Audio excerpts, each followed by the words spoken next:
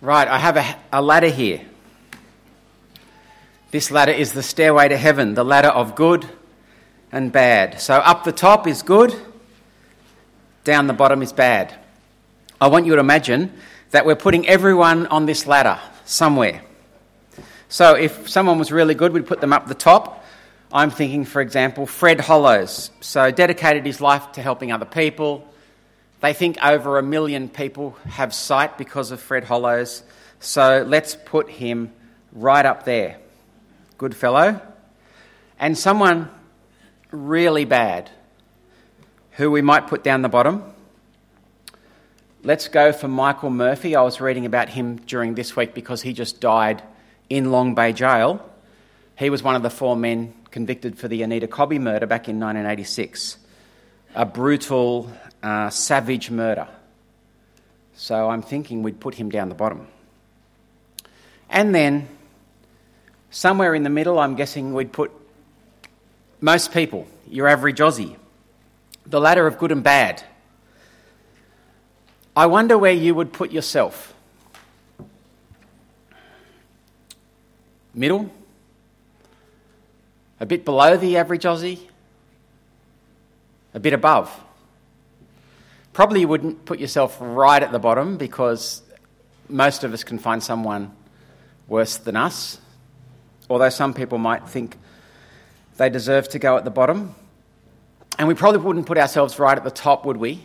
Even if we thought we deserved to be right at the top, it would look arrogant, so we'd just put ourselves a little bit down. But I wonder where you'd put yourself. Now, according to Romans, that's not the important question. It doesn't matter how we go compared to other people. The important question from the book of Romans that we've been looking at so far is, where does God draw the line in terms of who can be right with him? In other words, if God was going to draw a line on that ladder as to who deserved to go to heaven and who didn't, where would he draw the line? Would he put it right down there? In other words, everyone can be forgiven. Everyone gets in. Or would it be up a little bit? So, okay, the really bad people, they're in trouble, but your average Aussie, she'll be right. The whole will be mates. Or would the line be up here? So most people wouldn't get into heaven, but the really, really good people would, if it was based on what we do, I'm saying. Or would it be up here that no one would make it? If God was to draw a line based on what we do, what we saw last week in Romans is that no one would make it because Romans was telling us we all fall short. And so to make it possible for anyone to be right with God, God actually draws a different line. God divides humanity in two, but it's not based on how good or bad they are. It is based on whether they trust him or not. Okay, he draws a line right down the middle of humanity, a line of faith. Now, if you have faith, if you trust Jesus, it doesn't matter how good or bad you are. In one sense, you're off the ladder. That doesn't matter anymore. If you have faith, you are made right with God. So if you're on that side of the ladder, if you have faith, doesn't matter what you've done, doesn't matter how bad you've been. According to God, the only thing that matters is whether you trust him or not. So you could be the best person in the world on this side of the line. But if you have not trusted Jesus, you won't be okay with God. Because even the best person in the world has at some point in their life rejected God. Now, does that sound a bit strange to you? That the best person in the world isn't good enough to make it, but the worst person who ever lived can make it if they trust Jesus. If that makes you feel a little bit uncomfortable, then you've probably understood it, because that is exactly what the Bible is saying, and it is outrageous. And if you feel just a bit uncomfortable hearing this, imagine how you would have felt if you were a first century Jewish person back in Paul's day where your whole life was spent trying to be at the top of the ladder, trying to obey the law. Your whole life was spent trying to be good enough for God. Where from a young age you were told if you were good enough, you would be okay with God. And then Paul comes along in Romans and he says, none of that matters. It is not based at all on what you do. Well, that is outrageous. And that's why we have Romans chapter 4, this chapter we're looking at this morning, because Paul here goes on to answer some objections to this idea that we're saved by faith. Paul goes on to answer 3 objections that God's forgiveness raises. And the 3 questions that Paul goes on to answer, you can see them on your bulletin there. The first question is this really the way that God treats people? I mean, is it really by faith that we're made right with God? Because couldn't you argue from the Old Testament that it's actually a little bit at least by what you do? So that's the first question. Is this really, have we understood this rightly? Secondly, okay, God saves people by faith, but is it just faith? Or is there something else that we need along with our faith as well? And the third question is, well, what actually is faith anyway? And we're going to work our way through those questions this morning. So firstly, is it really by faith that we are made right with God? Does God really forgive anybody, no matter how bad they are and what they have done, freely, and it's not based on what they do at all? Is it really by faith? Paul's answer is yes. And to prove this, Paul takes his readers back 2,000 years, for us it's 4,000 years, to Abraham. Now, if you want to win an argument with a Jewish person, just go back to Abraham. That's where it all started. That's what Paul does. And Paul simply makes the point here that being made right with God by faith, it's not something new. No, even Abraham was declared right with God by faith, not by what he did. So let's pick it up in Romans chapter 4, verse 1.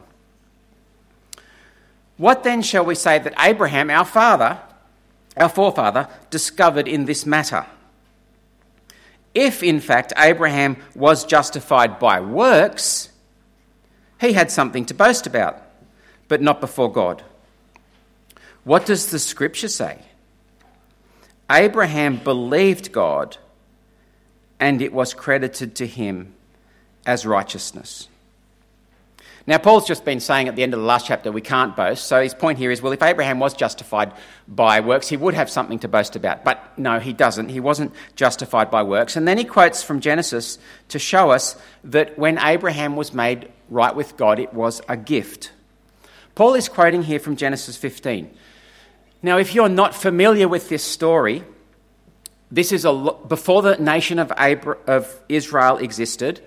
The world was a very bad place. So far in the Bible, we've had Adam and Eve who blatantly disobeyed God in the garden. Then we've had Cain murdering his brother Abel. And then we had the flood where God wiped out most of the human race because of their wickedness. And then we've had the Tower of Babel where people were trying to turn themselves into God. It's not too different to what we've been reading about in Romans the last few weeks, really.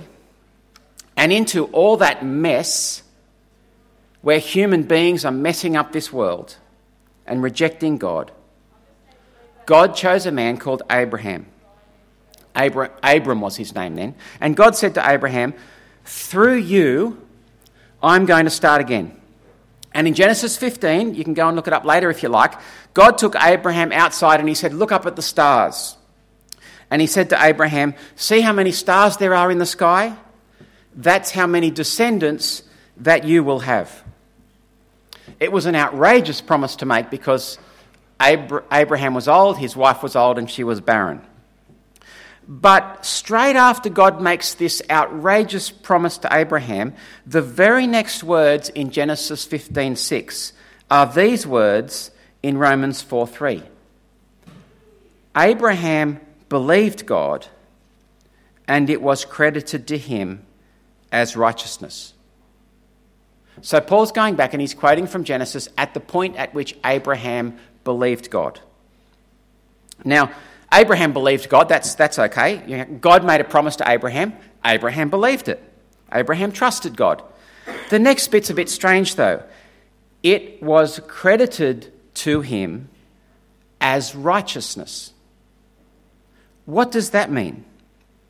It seems to be saying that somehow it was credited, God sort of made a deposit into Abraham's spiritual bank account, a deposit of righteousness, of goodness. It seems to be saying that when Abraham trusted God's promise, God made Abraham right with him.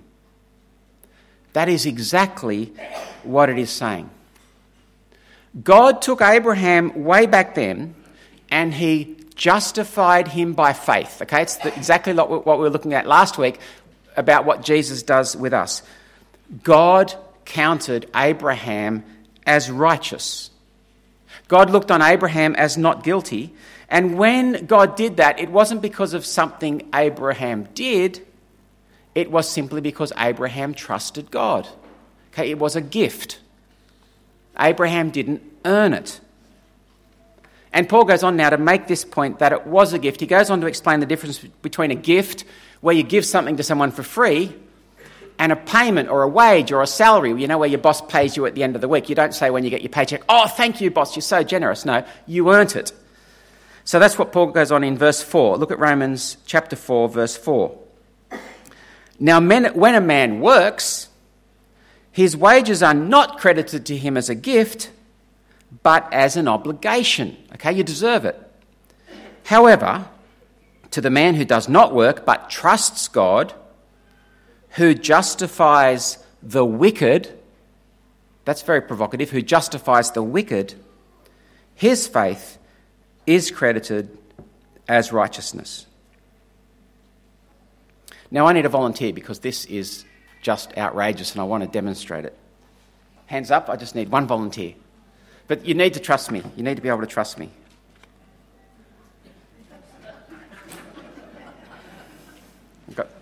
I'll go for Riley up the back there.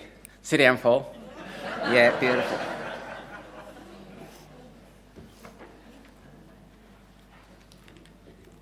I saw Riley blink. I'll take it as putting his hand up.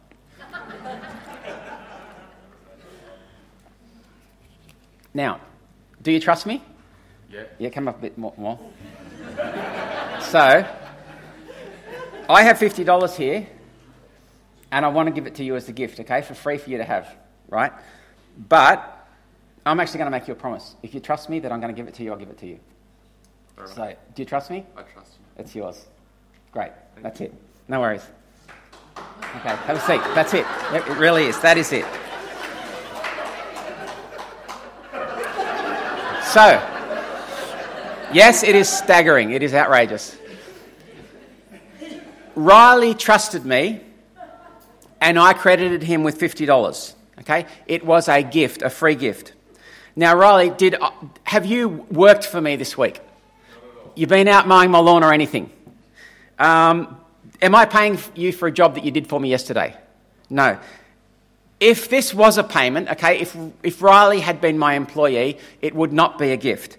But it really is a gift because Riley did not earn it. He did nothing, okay? All he did was he trusted me that I'd give him $50. He trusted my promise. Now that's what verse 4 and 5 are saying about Abraham. If Abraham did anything to earn his righteousness, it would not have been a gift. And Paul goes on to give another example, exactly the same, because this is outrageous that God would just go giving away gifts freely like this. But this time it's King David. Have a look at verse 6. David says the same thing when he speaks of the blessedness of the man to whom God credits righteousness apart from works. Verse 7. Blessed are they whose transgressions are forgiven, whose sins are covered. Blessed is the man whose sin the Lord will never count against him. David here, again, is talking about the same thing. Here God is doing something for free. What he's doing, God is forgiving people freely. So Paul has gone back to the Old Testament with Abraham and David to show us that being forgiven by God, it's not something new.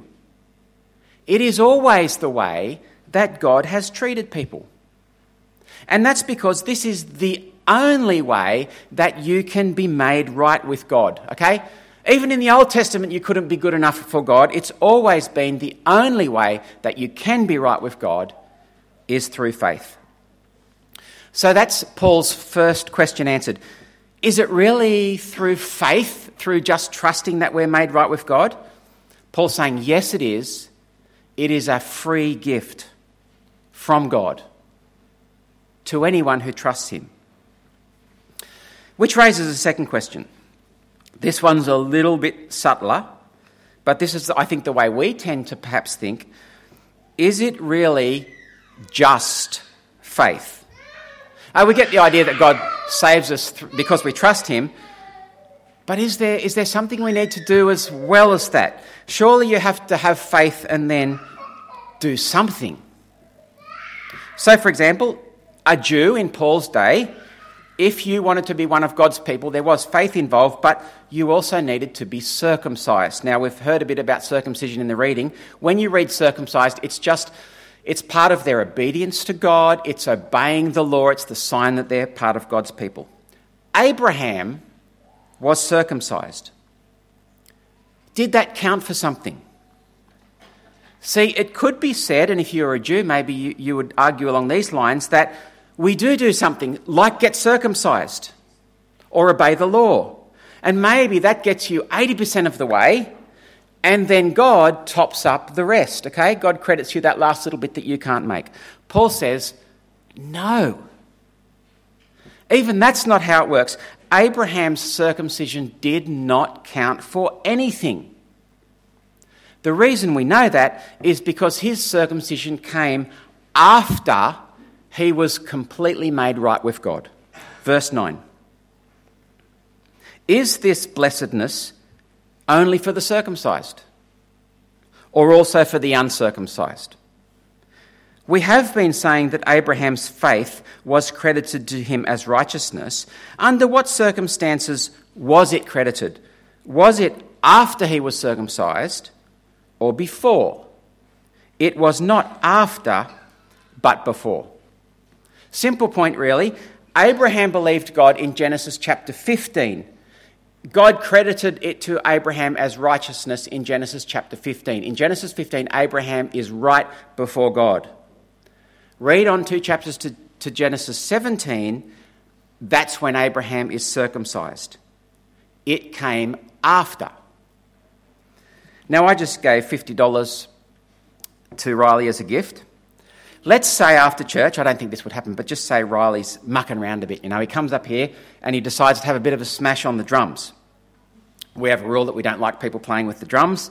So I go up to Riley and I say, Riley, would you mind not playing on the drums? And he's a good fella. He gets straight off. He stops playing on the drums. Does that mean my $50 that I gave him beforehand is not a gift anymore? So I gave him a gift in the past. After that, he's done something I asked him to do. Now, because he's obeying me, does that kind of somehow go back and work that the $50 is a gift? No, of course not. Okay, that is stupid.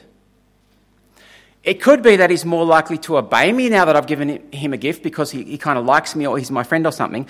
But it had nothing to do with him earning that $50. I gave it as a gift before he obeyed me.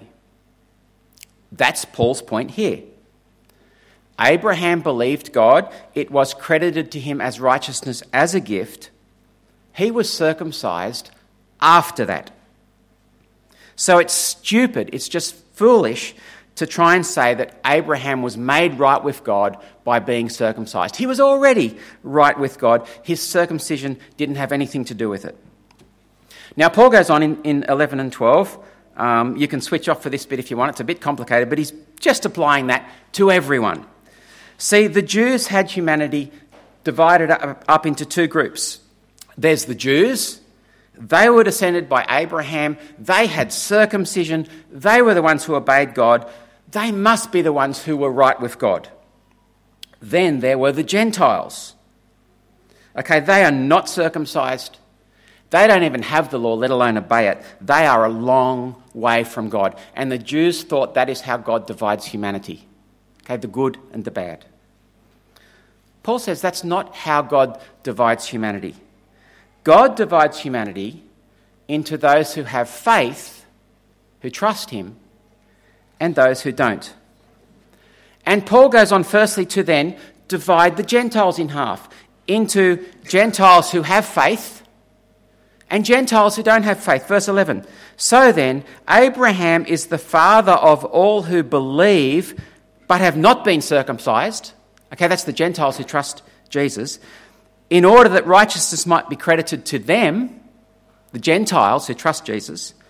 And then Paul even goes on to divide the Jews in half so that not even all the Jews are saved, but only the Jews who have faith in Jesus are saved. Verse 12. Abraham is also the father of the circumcised who not only are circumcised, but who also walk in the footsteps of the faith that our father Abraham had before he was circumcised. See, the children of Abraham, the people who are right with God, it's not those who are keeping rules, it's those who have faith. Now, Paul's saying kind of the same thing over and over, but this is outrageous. And so really to ram it home, Paul now says, if you try to add what you do to faith, so if you try and have faith and what I do, okay, I'll cover both bases. Paul says if you try and do that, you actually undermine your faith. Verse 14. For if it is those who live by law are heirs, faith has no value and the promise is worthless. Sorry to do this to you, Riley, but just stand up there. Have you got that $50? Get it out. Now, hold it up, because you may have to give it back now. Okay? If you wash my car after church, you can keep that $50. If you don't wash my car, you lose it. How do you feel about that?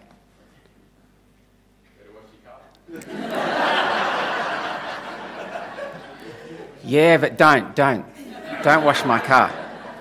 Sit down. I'm joking. I would not do that because I made a promise, didn't I? Okay, now, what have I just done? I have completely undermined my promise. My promise was, you can have this $50 as a free gift.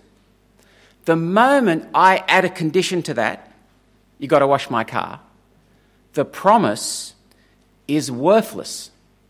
Okay, it's not based on the promise anymore. It's based on whether he obeys me. It's the same with God. It's not just that you are made right with God by faith.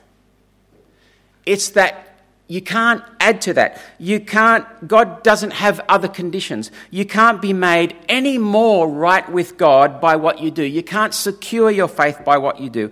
If, after you have faith, you then try to earn your place in God's good books, you're basically saying, I don't trust God's promise. My faith wasn't enough. God's going back on his word. If you think that something of what you do as a Christian will count to your being right with God, you have not understood faith. Nothing you do can make you any more right with God than you already are, if you trust Jesus. And nothing you do can make you any less right with God than you are. Okay, you're perfect with him. Nothing you do can make God forgive you any more than he already has. Okay, it's all gone. And nothing that you do can make God forgive you any less than he has. Okay, he has completely forgiven you. It is not about what you do. How are you made right with God? It is by faith alone. God has done it as a free gift. Full stop. That's it. Which makes it really important to understand what faith is. If faith is how we're made right with God, well, we want to be clear about what faith is and what faith isn't. And that's what chapter 4 ends with. At the end of chapter 4, we find out that faith simply means trusting what someone says. Because that's what Abraham did. God made a promise. Abraham trusted it. It is that simple. Verse 20 of chapter 4. Chapter 4, verse 20. We're looking at Abraham's faith here. Yet Abraham did not waver through unbelief regarding the promise of God, but was strengthened in his faith, his trust of God, and gave glory to God, being fully persuaded that God had power to do what he had promised. That's why it was credited to him as righteousness. Okay, this is my last example with Riley. You can relax after this one. When Riley came out the front and I said, I'm going to give you $50. Do you trust me? Riley didn't have to trust me. In fact, if he didn't know me or I'd, led him to mistrust me if I'd made promises before that I hadn't kept, he could have said, Wayne, I know you, that's stupid, you're going to make a fool of me, and walked away. Or Riley could have thought, he did think, I trust Wayne. And I gave him the gift. Now, his trust didn't earn the $50. His trust is simply that he trusted me who made the promise. That's what faith is. Verse 21, being fully persuaded that God has power to do what he had promised. Faith is trusting God's promise. Faith is not some kind of emotion that you kind of work your way up. I got 10%, I got 20%. If I really believe, yes, now I've got faith. Okay, it's not that, is it? Because Jesus says faith as small as a mustard seed, the tiniest bit of faith. Faith's not some kind of weird spiritual experience that you need to have when you're singing or something. No, faith is simply being persuaded that God will keep his promise. It's trusting God. That when God makes a promise, he is trustworthy. You can trust it. And this is not just about God's promise to Abraham. This is about the promise that God makes to all of us. Have a look in verse 23.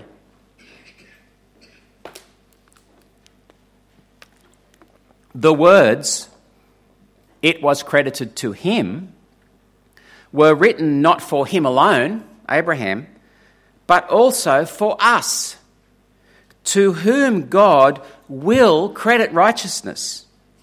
For us, who believe in him, who raised Jesus Christ, or Jesus our Lord, from the dead. He was delivered over to death for our sins.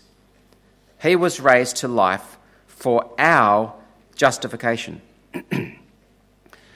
We are now reading God's promise to us. We've moved on from the promise to Abraham, and this is God's promise to you here this morning. This is God's promise to make you right with him. Do you believe it? Do you believe that God is able to forgive you through Jesus? That's the question. The question isn't, do you deserve it? Okay, none of us deserve it. The question isn't, what have you done or are you good enough? None of us is good enough. The question is, are you persuaded? Do you trust that God will do it? Do you believe Jesus, that when he died, he was able to take away your sin? Will you trust him? That's what this is about. Because if you want to be made right with God, if you want righteousness to be credited to you, like it was to Abraham, all you have to do is say to God, I believe you. In the end, this is between you and God. And there's nothing magical about how you do that. You can do that here at church. If you like, you can come down the front after church and talk to myself or Alan or the person who bought you, and you just say, I want to become a Christian. How do I tell God I trust him? Or you can do it at home, sitting in a chair, or on your bed, you just talk to God. The point is, though, the death of Jesus doesn't automatically forgive everyone. You need to personally put your trust in God. Is that you? Have you trusted God? Have you said yes to his offer of forgiveness? Now you might think, how can that work? How could God possibly forgive me? The things I've done or the things I've said. It might look hopeless to you. That's exactly how it looked to Abraham. He was desperate. Look there at verse 18. Verse 18, against all hope, Abraham, in hope, believed. You can even trust God when it seems like there's no hope. God's promise might look outrageous. It might seem too good to be true. But God's promise to you is this, and he will keep it. If you trust his Son, you will be made right with him.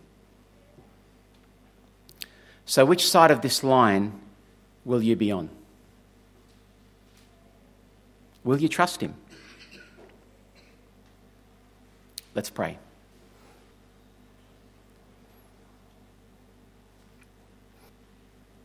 Father God, we have covered a lot in this passage this morning. There's a lot of detail in one sense, but really your message is so clear. You just want us to trust you. It is that simple. Thank you for that. Thank you that the way for us to be made right with you is so simple. Thank you that it's a gift. All we need to do is accept it. Thank you that you offer it freely to anyone and everyone who will trust you. And yet, Father, there's our pride that stops us from receiving it. There's all sorts of things going on in our hearts where we don't want to trust you. We don't want to acknowledge that you are God or that there is a God. So we pray that you would be at work in us, that we might trust you, every person here, that we might be forgiven. Father, we are sorry for the way that we've treated you. Thank you for what Jesus has done. And thank you for the forgiveness that he brings us. Amen.